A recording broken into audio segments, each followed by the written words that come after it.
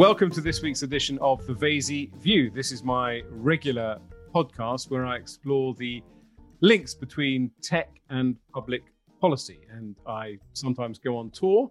I go on virtual tours. I've been to France, I've been to Estonia, I've been to Holland, I've been to Israel, looking at how those countries put together their tech policies. And sometimes I take a deep dive into a sector like agri-tech or cybersecurity. And sometimes I talk to big picture policy thinkers like Benedict Evans or Tony Blair or Malcolm Turnbull. And I think this falls into that category, but it's also part of my new pivot, which is towards becoming a sort of a book club as well, because I'm now doing a few podcasts in the Vasey View with people who've just published books as well, which give us a great focus to talk about the nexus between tech and public policy. So my guest today is Matthew Barzun, calling in from Kentucky. So we are going global. Now, Matthew, I got to know when he was the US ambassador to the UK. I'm actually a dual national, so he was kind of my ambassador as well. If I ever got arrested by the police, I guess I could have called Matthew to bail me out. He was a fantastic ambassador under President Obama in President Obama's second term, and the home of the US ambassador became a great salon for politicians and creative people and business people to meet together to discuss things. Needless to say, I've never been invited back since the era of President Trump, but maybe that'll change under President Biden. But he wasn't just an ambassador. He also made his name by being a fantastic fundraiser for President Obama in the run-up to President Obama's first term, and then carrying on, obviously, for the second term as well. And before that, he was a successful tech entrepreneur working for a company called CNET, one of the first employees of a company that became very, very successful. But Matthew has just published a book. So that's what I mean about the book club. It's called The Power of Giving Away Power. It's been published in the US and the UK. And it's an exploration of a new kind of leadership. So that's what I want to dive into. But I also want to obviously steer Matthew ever so gently as the conversation progresses towards implications for tech and how tech is perhaps changing leadership. So Matthew, welcome. Oh, excellent. Thank you for that wonderful introduction. It is good to be virtually back together.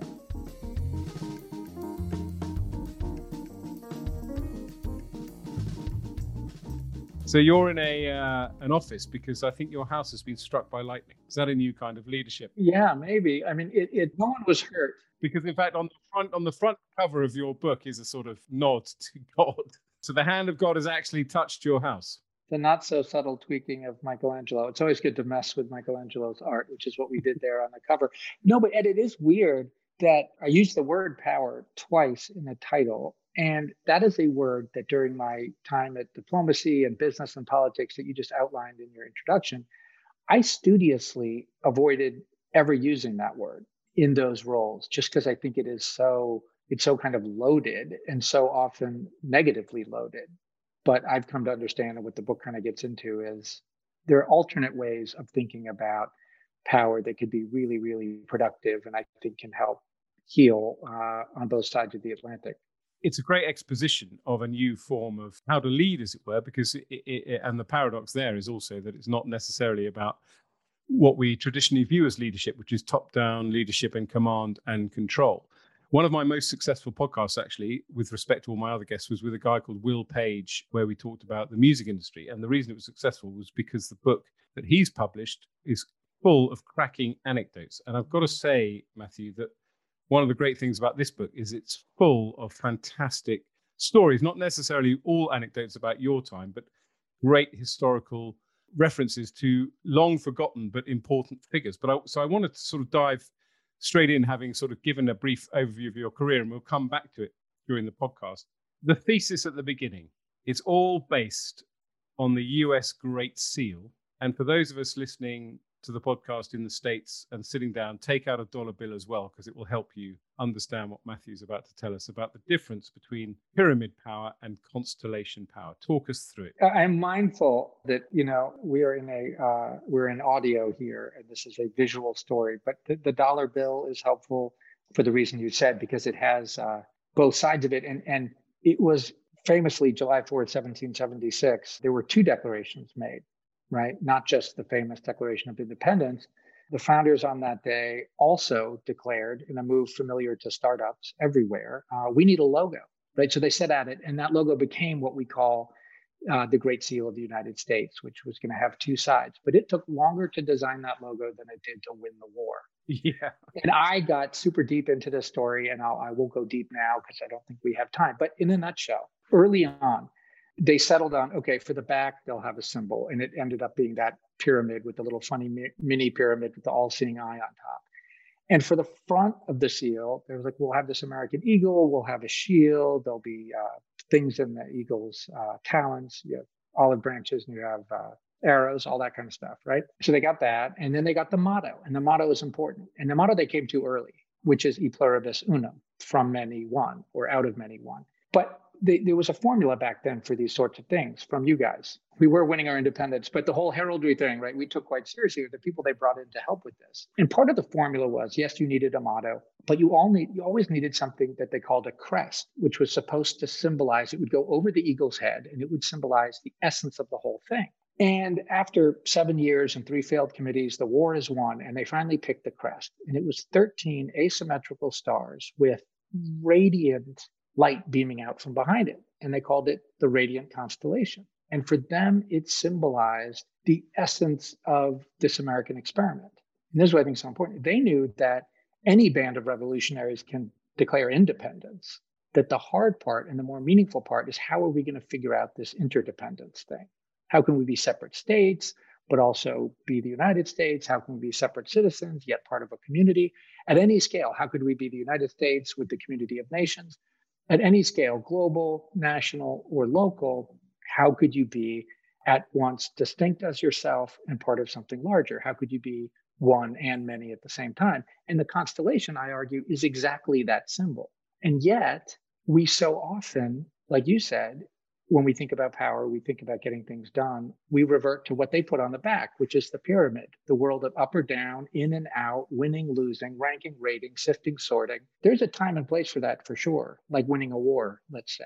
But it shouldn't be at the front of our lives, which is, I think, where we keep putting it. So you started your career in tech almost by accident. I think you had a family member was starting a tech company and you were the sort of fourth employee. And that's where you stayed until you kind of got involved with the Obama campaign. So tell me a bit about what you learned at CNET, because this must be where your thinking started on leadership. Sure. Well, my wonderful cousin Shelby Bonney was one of the co-founders, brought me in early, right out of university. And I remember telling my mother and telling my roommates that I was working at an internet company. And back in 1993, that didn't mean later, a couple of years later, that would be sort of a sexy thing to get into. But this was not back then. It was really early days. And it was amazing. And we were developing lots of things that are commonplace now, such as, so we were sort of like a computer magazine for online. And, we'd review things like laptops and printers and stuff like that. And we had this idea of like, well, what if you let the people who actually bought the ThinkPad laptop, they could write a review? And that was considered kind of heretical. It's like, no, we have experts for that. But we recognize, well, yeah, but so do the magazines we're competing with. Why don't we let real people? And it's like, well, we have no money to pay them. And we're like, well, I don't think they need to be paid. I think you could just, if they're passionate about tech, or if you're passionate about anything, you will contribute things without getting monetary reward if you feel that it counts and it's being useful. So we kind of tapped into that early. And in fact, you use a very, very well-known example of the power of community to illustrate your approach to leadership, which is Wikipedia, of course. Obviously, in terms of cracking anecdotes, the story of how encyclopedias came to be and how each business reached a certain point. So you had the Encyclopedia Britannica dominating, then you had Microsoft realizing that you could have an online encyclopedia, but then there's the light bulb moment, as it were, that emerges from Wikipedia, which goes to your thesis of leadership. Exactly. And so Microsoft and Harvard Business Review wrote a case study of like who won when the richest company took on the oldest company, Britannica versus Microsoft. And then they published it, I forget what year, like year 2000 or something. And it's before Wikipedia became a thing. So they declared Microsoft the winner by knockout. And then, of course, within a matter of years, Microsoft, the richest company, is out of it. And with Encarta, which older people will remember that product, which the folks at Microsoft could see the power of digital compression. They could see the power of hyperlinking. They could see the power. They're really clever people. They could see the power of absolutely everything except for the power in you and me. Right? They just couldn't imagine what Jimmy Wales and his team at Wikipedia did, which was to allow non-experts to participate and to make this thing together.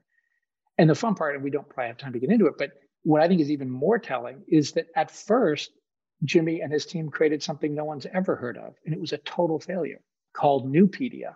And Newpedia existed for 1 year, and it was just like the Wikipedia you know, except they relied on solitary people. They just still didn't pay them anything.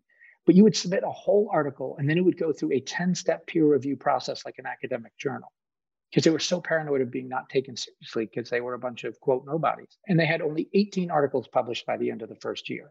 I mean, that's just not going to work if you're up against Microsoft and Britannica. So someone on the team says to Jimmy Wales, hey, we should try this wiki thing, which would let Ed write a sentence, Matthew add to it and write a few more, someone else not even write, but just be good at editing.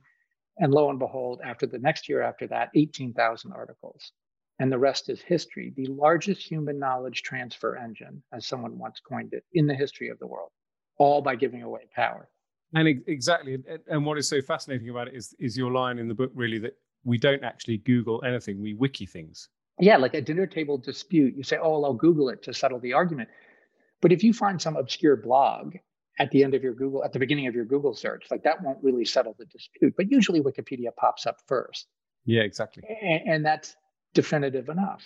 And there are mistakes there, but there were mistakes in Britannica and in Carta too, right? But this one at least is self-correcting. So I want to come back to Wikipedia in a moment, because I think it does have some implications for public policy, where public policy has tried this approach and not actually succeeded, and how one can get over that. Because clearly the power of giving away power is a sentence that would resonate with any politician, because politicians by definition are all about acquiring power. But I just want to slightly segue into politics by talking about your experience with Obama, because again, this was a revelation that you had and that you drove, which is about Obama raising money from the many, small donations from many people, and also the army of volunteers that became his kind of feet on the ground, who were motivated, and how that came about. Yeah, I mean, so if you start with the second one, which is the field organizing, which I had nothing to do with, except that I admired it and would pepper that wonderful team with questions to try to figure out what was the magic they were creating. And it tells the story of two amazing field organizers, Jeremy and Buffy, who are at the front lines of this campaign with this candidate no one's really heard of, up against the Clinton political machine, right, which was dominant. And they basically asked headquarters, like, hey, I don't think there's any way we can possibly prevail doing things the way we're doing it now, which is a few paid staffers. He's like, both of them we're seeing, one in California, one in South Carolina, overwhelmed with volunteer support. And in politics, often volunteers, everyone says nice things about them, but they can be annoying. It's sort of like having interns at work. They could be great, or they could just create a whole bunch of work and no one knows what to do with them. So Jeremy and Buffy were like, look, we need to treat these volunteers. These are wonderful people, retired school teachers, young and old. We think we should just treat them like they're full-time employees and trust them. And that was a huge leap of faith, because you'd give them access to the voter file, which is kind of geeky for this discussion, but that's as you know from your political world, I mean, that's the keys to the kingdom. And I think the main campaign in Chicago initially said, no. I mean, look, there could be spies from rival campaigns. And then Jeremy and Buffy were like, well, I can't promise you there won't be, but I can promise you that most of these people aren't spies and will work really hard. And I don't see what our alternative is. So they gave away power to these amazing super volunteers around the country, and it made a huge difference on election day. But when you held rallies for Obama, there's a great story in the book about the dilemma the Obama team has between going to your super fundraiser, a few individuals writing large checks, or the mass fundraiser, many individuals writing smaller checks. I know, and it's you're right. You asked about that. I forgot that one. That's the one I was more directly involved in. And again, it gets back to the pyramid. I mean, if you're at a nonprofit institution, museum, library, whatever, almost all fundraising meetings starts with people literally drawing a pyramid. And it's like hyper wealthy at the top, mega wealthy below. And you can just picture it, right? And then at the quote bottom of the pyramid, they do the Friends of the Library campaign. And I think politics in the States had a similar thing where low dollar fundraising was not new. They would just sort of do it at the end and do it online. which had nothing to do with the face-to-face tables of people involved early for the high dollar.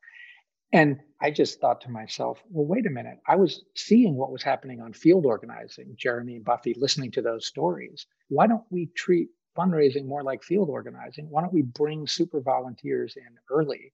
Why would you only bring in really rich people who can afford $1,000 a plate? Why don't you let people at $20 not give anonymously online late? Sure, they can do that. Get involved with other people early on. And so initially the campaign said no, then they said yes, and then we ran with that model. So all of this Wikipedia, CNET, and Obama fundraising is about empowering people. So it's about getting to your goal, making things happen by allowing individuals to really feel, and it's true, that their contribution counts. People will spend hours editing a Wikipedia page because they know it counts. People will spend hours pounding the streets because they know they're making a big difference. And it's so interesting. If you think about the Wikipedia folks, I think tried, and I don't know where it is. I don't think it really took off. They tried a news service, like Wiki Journal. Do you remember what it was called? I do, yeah. And I remember talking to someone who was sort of involved, and they said, well, the difference is, and why it didn't work the way Wikipedia did.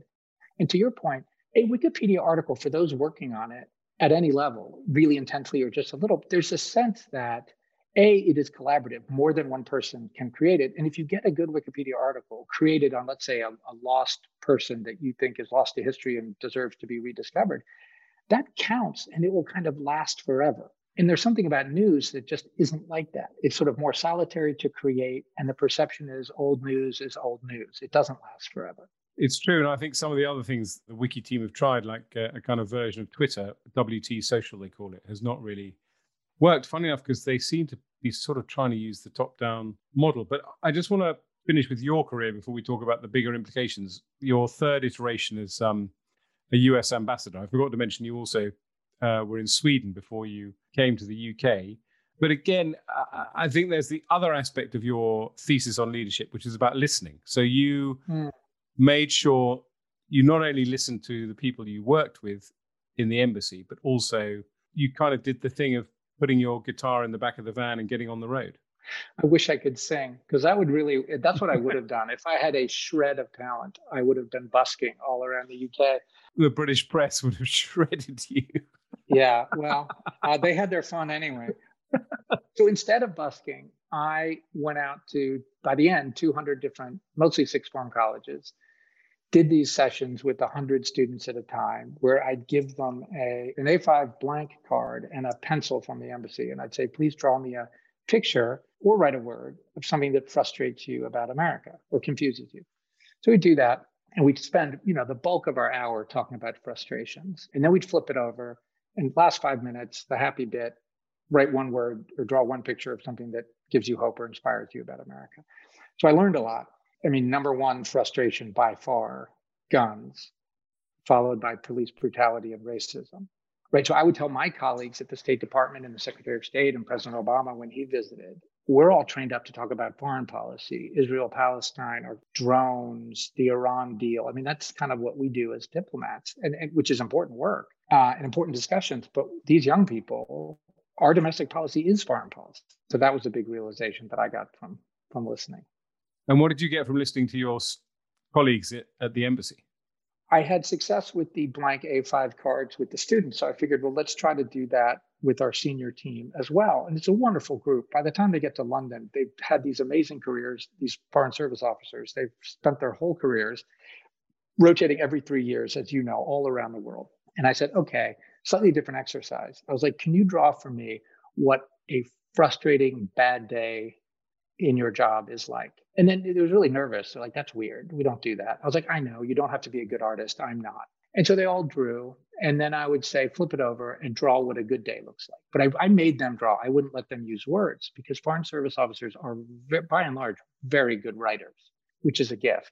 But I wanted to get them out of their comfort zone and doing something that just get them to open up a little bit more by drawing badly, like I was. And what was unbelievable about it was they're all different, but what they all had in common was a big pyramid, a triangle. And sometimes the top of the pyramid would be called DC, or it would be called Main State, or it would be called White House. It didn't matter. but they were almost always, they were just things, rocks, sometimes boulders, sometimes arrows, just stuff coming down from on high as they try to get up that mountain, get up that pyramid. That's what a bad day. And I think we can all relate to what that feels like. And then on the happy side, it was wildly different, how that side looked. So that to me, again, was reinforcing of why do we do this to each other? We all know that feeling.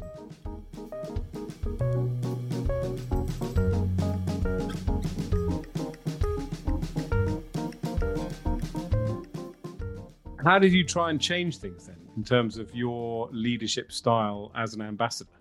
I mean, I tried it first in Sweden, and Sweden was an amazing chapter, and you know that country well too. And we had this perception, and it was no one's fault really, but after the bombings in Africa and then 9/11, we ended up making these buildings look like fortresses. And really, we're just sending the sort of the body language of those buildings, even though they were beautiful way back, just became to look like prisons. And so I said, well, we should just, and we'd be sort of cloistered within them. So I, in Sweden, did this fun thing that many on the team were skeptical about, fairly. But I did the US Embassy Roadshow, and we'd take an American, I think it was like a hybrid pickup truck, and we'd drive it to these, what are called second tier cities. And I don't love that term, but I live in one. I mean, I live in Louisville, Kentucky, and I know that we're not second tier. We're just not huge. But we really appreciate it when people come and visit us. And we have an interesting mix of people. So I knew that was true of cities that weren't Stockholm. And London has the same issue, that it is political capital, cultural capital, financial capital. Stockholm's the same way. And you get all those things in one place, everyone else can feel kind of disempowered. So we'd go to these places like Umeå, way up north. We'd roll out a red carpet. We'd cook pancakes, and we'd set up a little embassy in a box to just literally, very sort of not subtly, just be an open door. Like, please come, learn about travel, learn about studying in America, learning about being a camp counselor, whatever it was. And just to try to practice the body language and language of being open. And I ended up summing it up for the team. And I said to my team, I said, look, there are a bunch of, like, if you think this is stupid and silly, no harm, no foul, stay here in the main embassy and do your important work. But if you are open to this kind of thing and you think you might want to go learn, by all means do it. And I summed it up, and I don't know if this is going to work on a podcast, but these are 4 things that I tried to bring to every encounter, and I tried to encourage my team to do. And it'll spell the word also.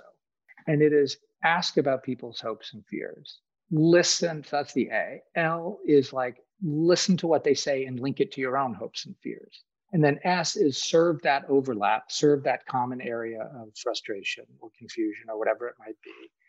And then the final thing, the O, is like open up, do so honestly.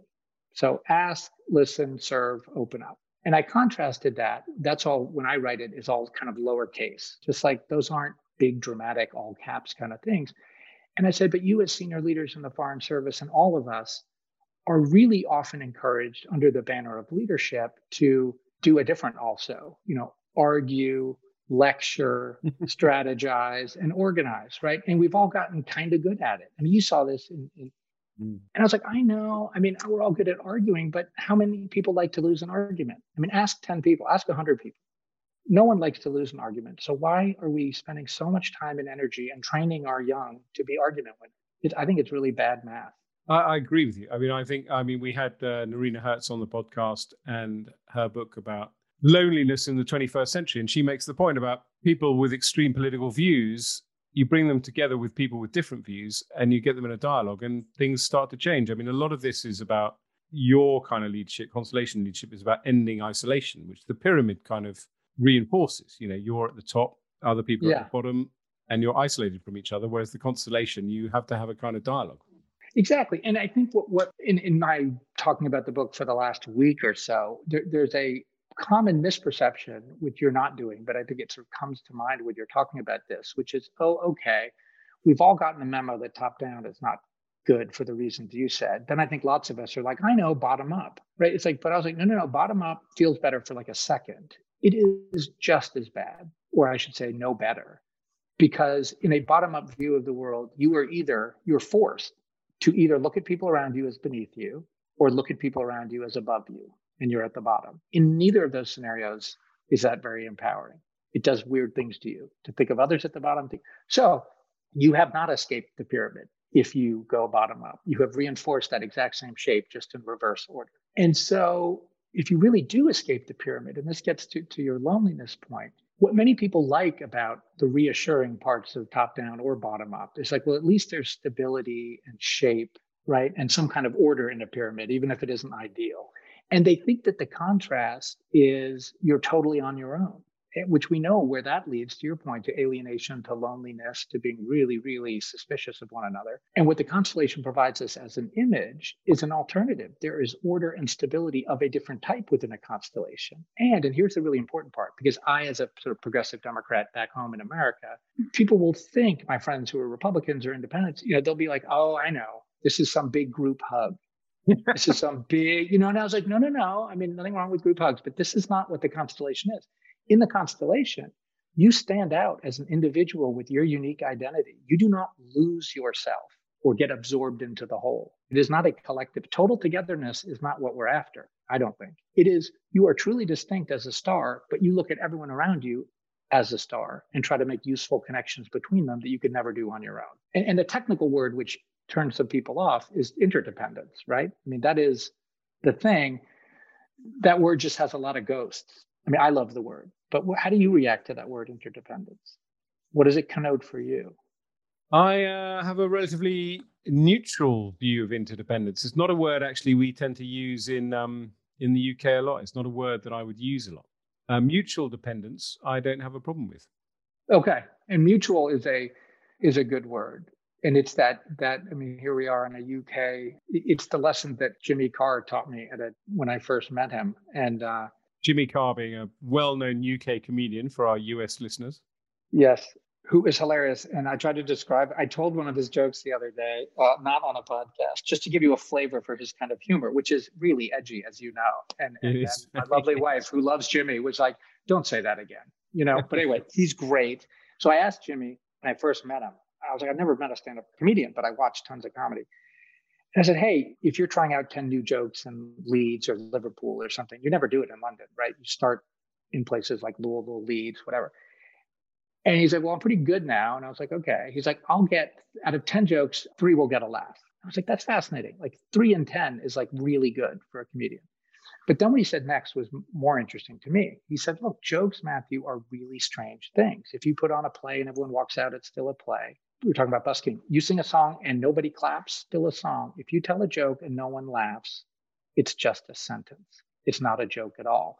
And what made me think of that was your point on the word mutual. And the lesson to me, and so I didn't know if, I was like, Jimmy, did like Groucho Marx, did someone famous say that? He's like, no, I just said that.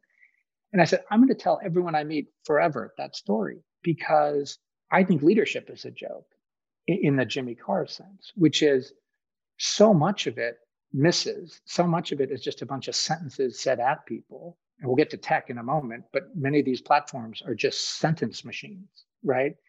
And what happens in a joke, if Jimmy's right, and I think he is, the comedian does his or her part.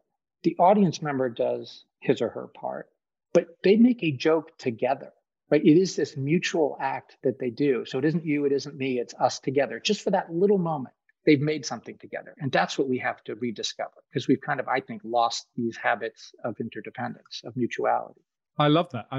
I mean, I obviously read the anecdote in your book, but I'm also now going to dine out on it. We'll be in this parallel universe. I was just wondering whether... Jimmy will send us a bill later. What is the equivalent of laughter in leadership? Is that a line, or is that genuine question from me? Oh, that's a good one. I'm going to have to borrow that one. I felt you sort of answered that the equivalent of laughter was mutual dependence, interdependence, but I want to say that the equivalent of laughter is action, but that sounds too top down. Yeah, and I'm going to have not a great word either. These words have been so kind of dulled. They've been sharpened and dulled at the same time. Words like network, which maybe we'll get into later with our tech discussion, which is kind of a beautiful word that I love, but it's been pretty ruined. So, connection, engagement. I mean, those are words that come to my mind, but they've been a little bit dulled too. You talk about special relationships versus routine relationships as another aspect of leadership, because obviously special relationship has a massive resonance between the UK and the US. There's not a single British politician that's not obsessed. Although I guess it's been in the news, I'm told, in the last week because of President Biden coming to visit the UK. Of course. to the G7, and that so every once in a while it gets retrotted out and made fun of. Yeah, we're all obsessed by the special relationship, but you are pro the special relationships in leadership Yeah. as against routine relationships.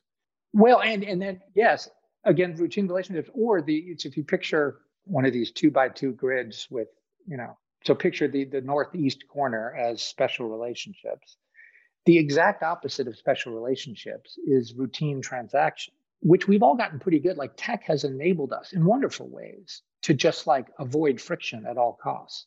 Wish everyone you've ever met happy birthday without trying. You know what I mean? And so it like costs you nothing, but on the receiving end of it, it also kind of doesn't count for anything. So there's a catch and a cost, I think, to all of this routine transactions that we've let tech do for us. And we've appropriately gone to that lower left-hand quadrant because the world of special transactions and routine relationships, if you can keep up with the image, are so exhausting and so awful that of course we just try to automate and replicate everything. But I think the phrase that Churchill used way back 1946 when he coined it in this context was about, no, you need to go seek out friction, but make it fruitful. And that's what good relationships are like. A marriage, a friendship, you never solve it. You never win it. That's not the point. So let's pivot into tech, because everything you're saying has big echoes with some of the thinking. And I've already referred to my podcast with Narina Hertz, and she uses very similar language to yours about tech removing friction, but it also removes the ability and the need for kind of human contact. And I want to think through with you, I'm thinking aloud here, so this could go anywhere, what your view on leadership means in a world of tech. There are two obvious things that come to mind for me. One is how politicians would screw up your thesis. So, for example, in the UK, we had a really successful government digital service, which did lots of things to make citizen transactions very easy. But we tried to be funky, and we tried wiki legislation. So the theory was you give away power and you put a piece of legislation online, and anyone can come along and amend it. Obviously it won't become law, but they can amend it to make it better so that the powers that be can take on board the wiki amending. And that never took off. Nobody was in the slightest bit interested, probably because they thought, I can amend this bill, but nobody's going to listen. Whereas if you amend a Wikipedia page, but there's something in that. That's right. Yeah. Totally. And also we're struggling at the moment. The biggest tech political issue is social media regulation. And again, when you were talking about giving away power, it's something I think the platforms have missed. The ability, when you were talking about people posting reviews on CNET and so on, the ability of social media could potentially self-regulate if the platforms were prepared to give away power to moderators, if you like.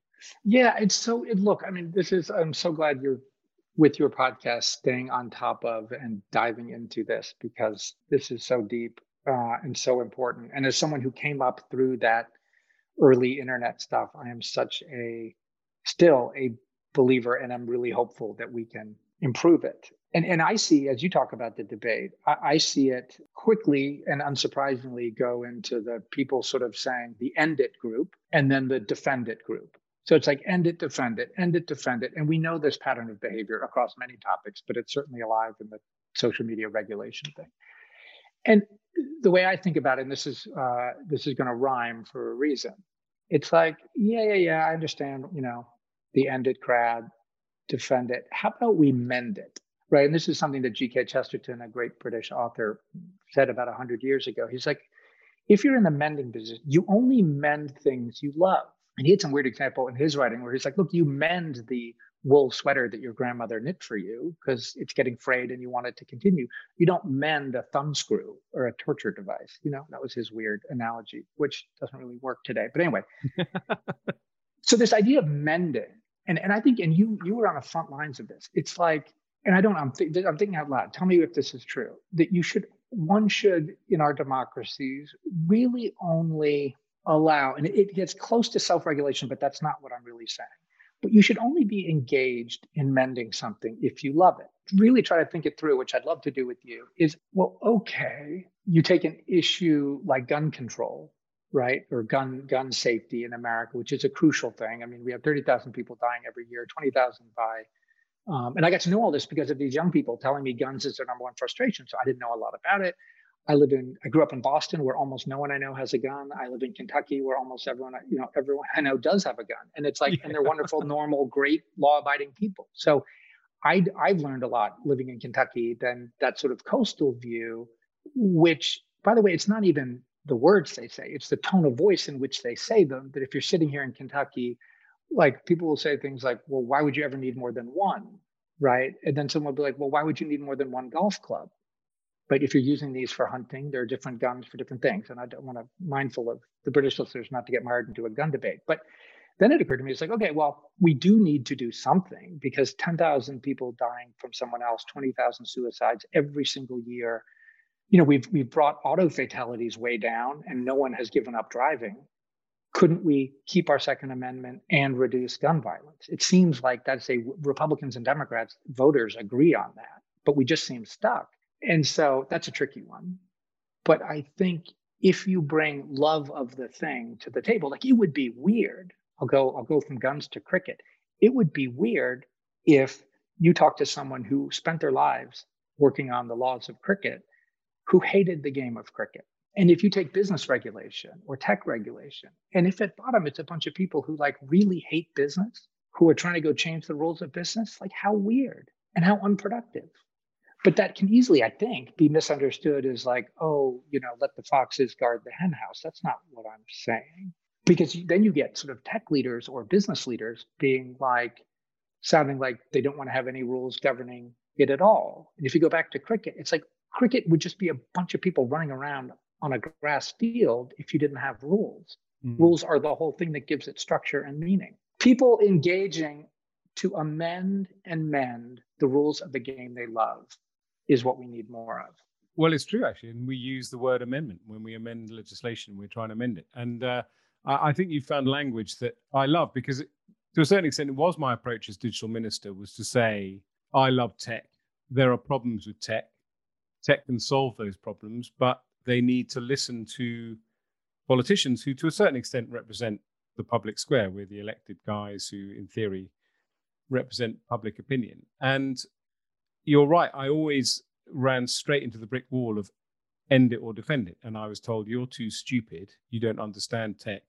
What you're saying is ignorant and stupid. And I was saying, that's not the point. I'm saying that, pile-on racial abuse of black footballers is not acceptable. Can we do something to stop this?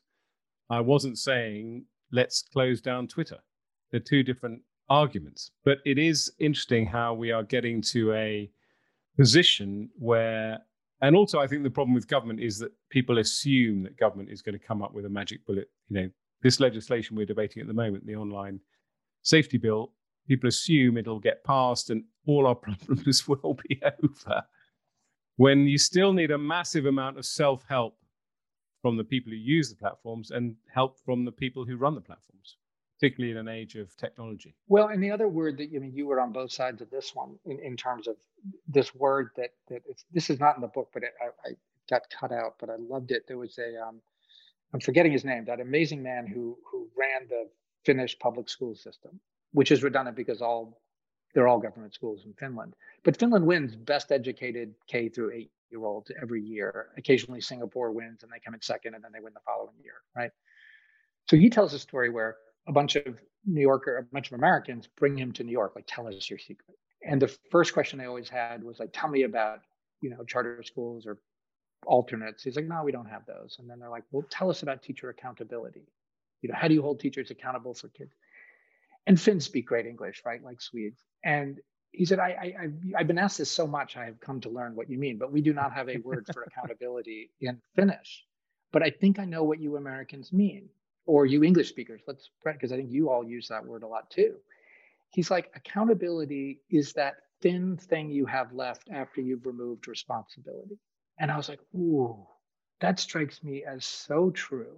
And think about it as being a government minister and it's just sort of code for, in the business context, how can I play gotcha, get you fired? In a political context, it's how do you play gotcha and haul you up in front of my committee and make you look stupid? So it's a thing. I'm not saying in our system, it is a thing. It's just a thin and narrow thing. And the big and full thing, it's like grappa versus a glass of red wine or something. It's like, responsibility is a full concept. And that's what I think, if you keep demanding accountability, the bigger and harder and more important thing to ask for is responsibility of these platforms. I think that's great. I mean, that's the point. And this is what I keep kind of banging on about, which is I think as we go down the road of legislation, the default position will be we are holding the platforms to account, and we will lose sight of we are working with the platforms to support them being responsible. Yeah. Like the body language of like account, it's just so, it's so weird. I was reading some wonderful article the other day of like someone bemoaning social media. And it's like, look, it's much easier. I think he was an economist. He's like, it's just much easier to retweet and give a heart than it is to pick a fight with your own side and debate something. Right. And so if you characterize what he was saying, was Matt Iglesias, who's a great writer. And so it's either like it's thumbs up, or in American, it's like a middle finger. Like, are those the only two gestures available to us? Right? Like awesome or screw you. How about a different of like two hands, like, hey, what's the deal with this? What are we going to do about blank? Like, we got to figure this out together.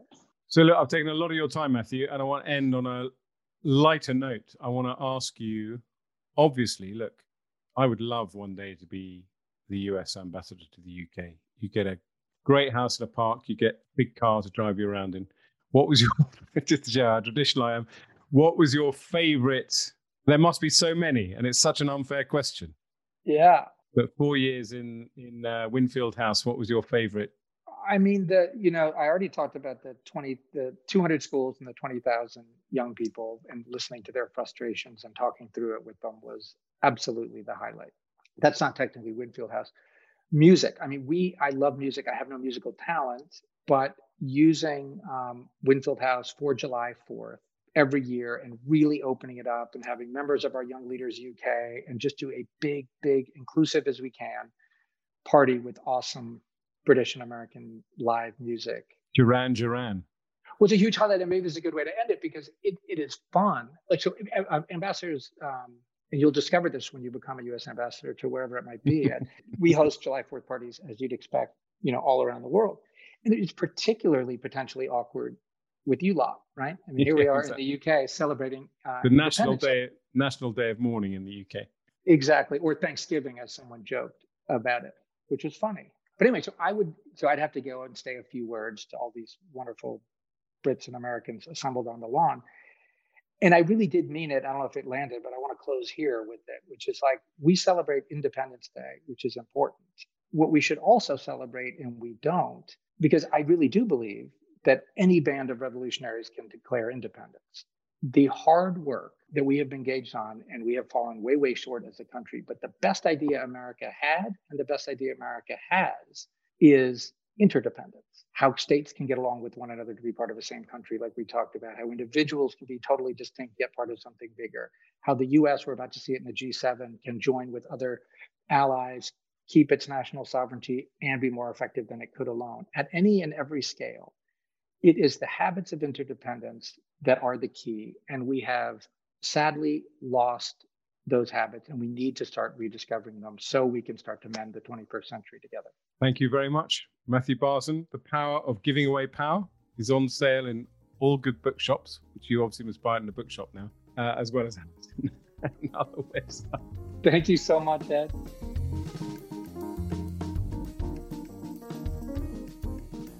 Thanks for listening to this episode of The Vasey View, a production of Kindred Media.